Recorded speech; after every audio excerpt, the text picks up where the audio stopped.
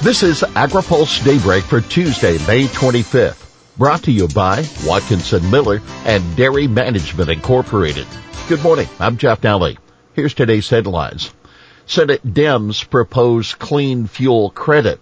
Senate bill increases freight highway miles for rural corridors, and U.S. rice makes new inroads to Chinese market. Senate Democrats propose clean fuel credit. Senate Dems are proposing to create a new tax credit for clean fuels as a part of a package of tax incentives intended to address climate change. The new tax credit would replace a series of tax incentives that are now on the books for fuels such as biodiesel, advanced biofuels, and natural gas. Fuels could qualify for the new credit if their life cycle emissions are at least 25% below the current U.S. national average. Under this proposal, conventional corn-based ethanol producers would be able to apply for the credit too. Rather than tie incentives to specific technologies, the tax bill ties incentives to emission reductions and climate outcomes, said Senate Finance Committee Chairman Ron Wyden of Oregon. The committee will consider the bill tomorrow. Take note, there also would be a new tax incentive for electric vehicles. Key Republican wants transparency from USDA legal staff. The top Republican of the Senate Agriculture Committee, Senator John Boozman of Arkansas, says he's pushing USDA to share its legal thinking with lawmakers when it comes to key issues, such as the use of the Commodity Credit Corporation. Boozman tells AgriPulse he conveyed that message yesterday to Janie Sims Hipp, President Joe Biden's nominee to be USDA's general counsel. The committee will hold a confirmation hearing for Hipp on Thursday. We talked at length about the importance of being transparent with us, Boozman said. We're concerned about them really pushing the envelope on some of the things they're talking about.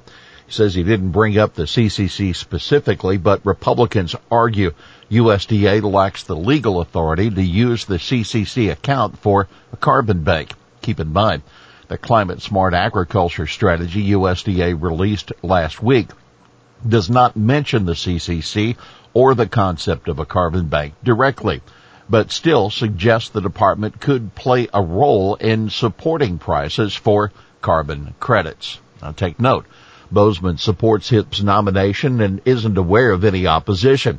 I think that she's poised to do a good job and certainly has the credentials to be in that position, Boozman said. And did you know, Boozman and Hipp both have deep University of Arkansas connections. Boozman attended the university where he played football for the Razorbacks. Hipp, a citizen of the Chickasaw Nation, founded the university's Indigenous Food and Agriculture Initiative and got her law degree from the university. We'll have more AgriPulse Daybreak after this. Dairy Management Incorporated serves America's 34,000 plus dairy farmers and dairy importers by managing research and marketing programs aimed at promoting dairy consumption and protecting the good image of dairy farmers, dairy products, and the dairy industry. Funded entirely by dairy farmers, DMI has distinguished itself as a strategic consultant and valuable resource to businesses and organizations in the food and beverage sector that seek to increase sales and raise their image through the innovative use of dairy and dairy ingredients. Welcome back to AgriPulse Daybreak. Senate reauthorization bill increases freight highway miles for rural corridors. A Senate highway reauthorizing bill scheduled for markup on Wednesday would increase the maximum number of highway miles a state may designate as critical rural freight corridors. The number of miles is increasing from 150 to 300. The Senate Environment and Public Works Committee unveiled the Surface Transportation Reauthorization Act of 2021 on Saturday. It would set a new baseline funding level of $303.5 billion for U.S. Department of Transportation programs for highways, roads, and bridges. This is a 34% increase from the last reauthorization bill that was passed back in 2015. By the way, House Transportation and Infrastructure Committee aide told AgriPulse to expect their text in the coming weeks. Chairman Peter DeFazio, an Oregon Democrat, hoped to have a bill by Memorial Day, but staff is still vetting more than 2,300 member-designated project submissions and hopes to complete the review soon. Claxton Poultry says it wasn't involved in price fixing and bid rigging.